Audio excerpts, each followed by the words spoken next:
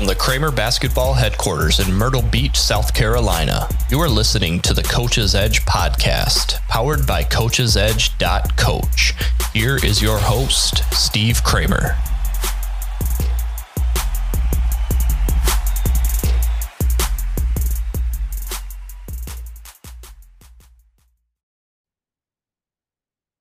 Five tips for dynamite team building and communication exercises. This is the Coach's Edge podcast. I'm your host, Steve Kramer. Thank you for listening.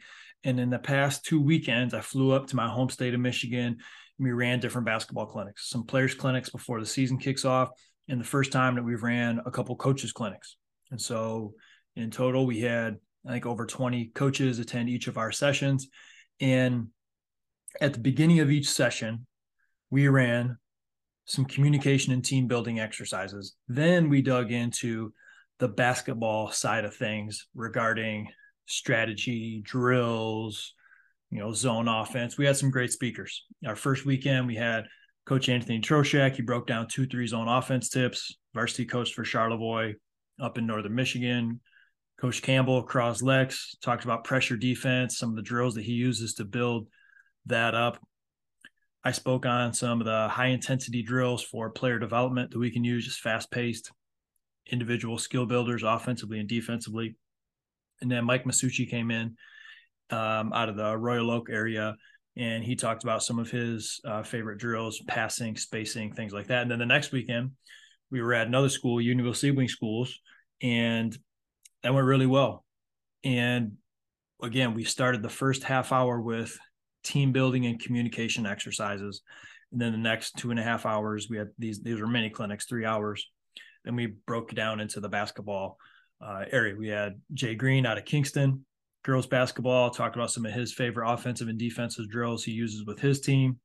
Joe Jacobs talked about some of the scouting and specials that he uses with the Frankenmuth girls basketball program. Coach Craig Archer, SC4, was our keynote speaker, and he talked a lot about ball screens and that European offensive style, really going 5 out to 4 out. Really great stuff that we have with our speakers. I shared some of the same drills and some new ones as well. But each exercise, or each clinic, I should say, we started out with communication and team building.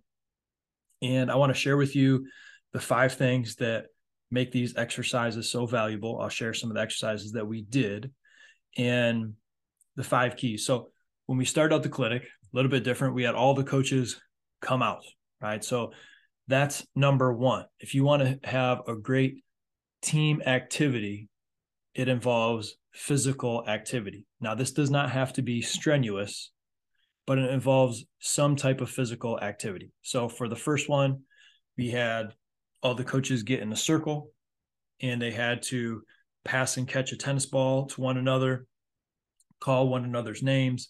And so one person is the leader. They start with a tennis ball. It needs to come back to them. So say we got 21 people in a circle. They need to call the person's name. They toss the name out to the person. That person tosses to the next person, so on and so forth. And we time it and see how long it takes them to get the ball back to the person that started, and can't drop the ball. And if you drop the ball, you have to start over. You're calling each other's names. So they get the hang of that. And then say, okay, we're going to add a second ball. So there's 2 balls going at the same time.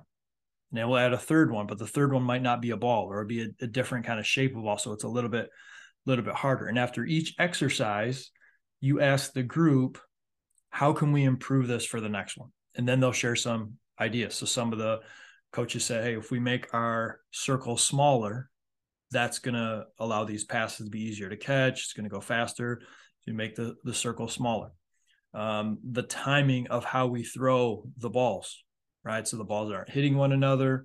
They're easier to catch. So instead of throwing, say, 2 at the same time, you throw 1 at a time, wait till the next one's tossed, and you throw the next one. There's a series to it, right? And so after each one, what can we do better? Which gets into the overarching concept, which would be number 2. It involves communication, and we overemphasize communication. So if you're doing a team building activity, and take some notes on this, write these 5 things down, because you're going to be able to create almost any team building activity out of these 5 key characteristics is going to be good. It's going to be fun, right? So it involves a physical activity. 2, communication is overemphasized. In fact, you might do it the first time without any communication at all, just to show your players how difficult it is if you're not communicating well. And then you add the communication to it. And then the third thing that's key is it's a team component. You're not bringing all the coaches or players out onto the court. You're giving them a task, and then they're trying to beat everybody else themselves. We had a large group for our second coaches clinic, so we had them divided into 2 groups of around 15, 20 people, and they had to perform that tennis ball drill. And so now they were working to beat their own best time, but there was also another team doing that at the same time on the other side of the gym, and they're trying to beat their score of when they can finish tossing these tennis balls around the circle. There's a team component to it. That's number 3. The fourth one, there's a problem-solving component. There's a problem-solving component. So another exercise that we did was, you might call it a mousetrap maze, okay?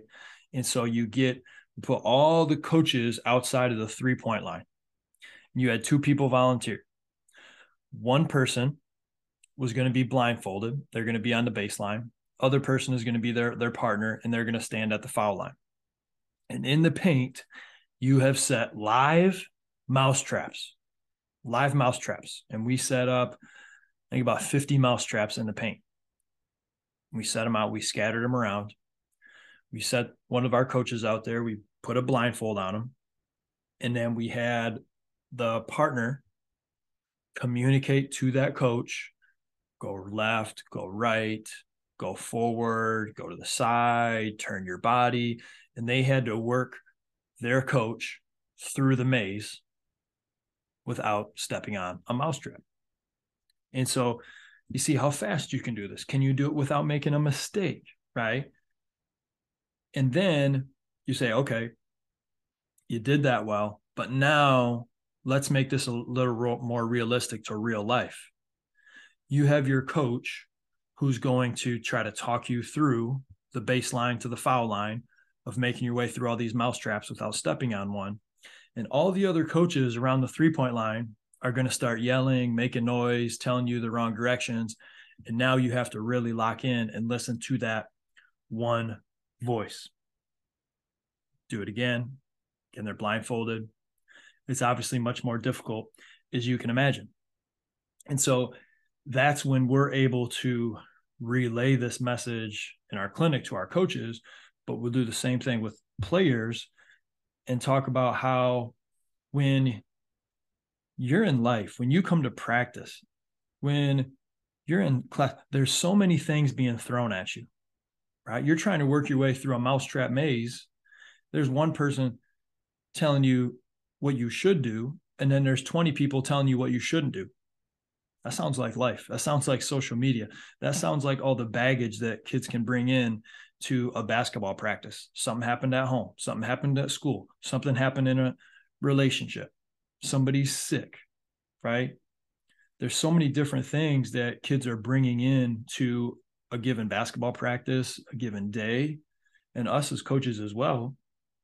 And so it's important for us to be able to understand that. And it's a good exercise for us to be able to show that, right?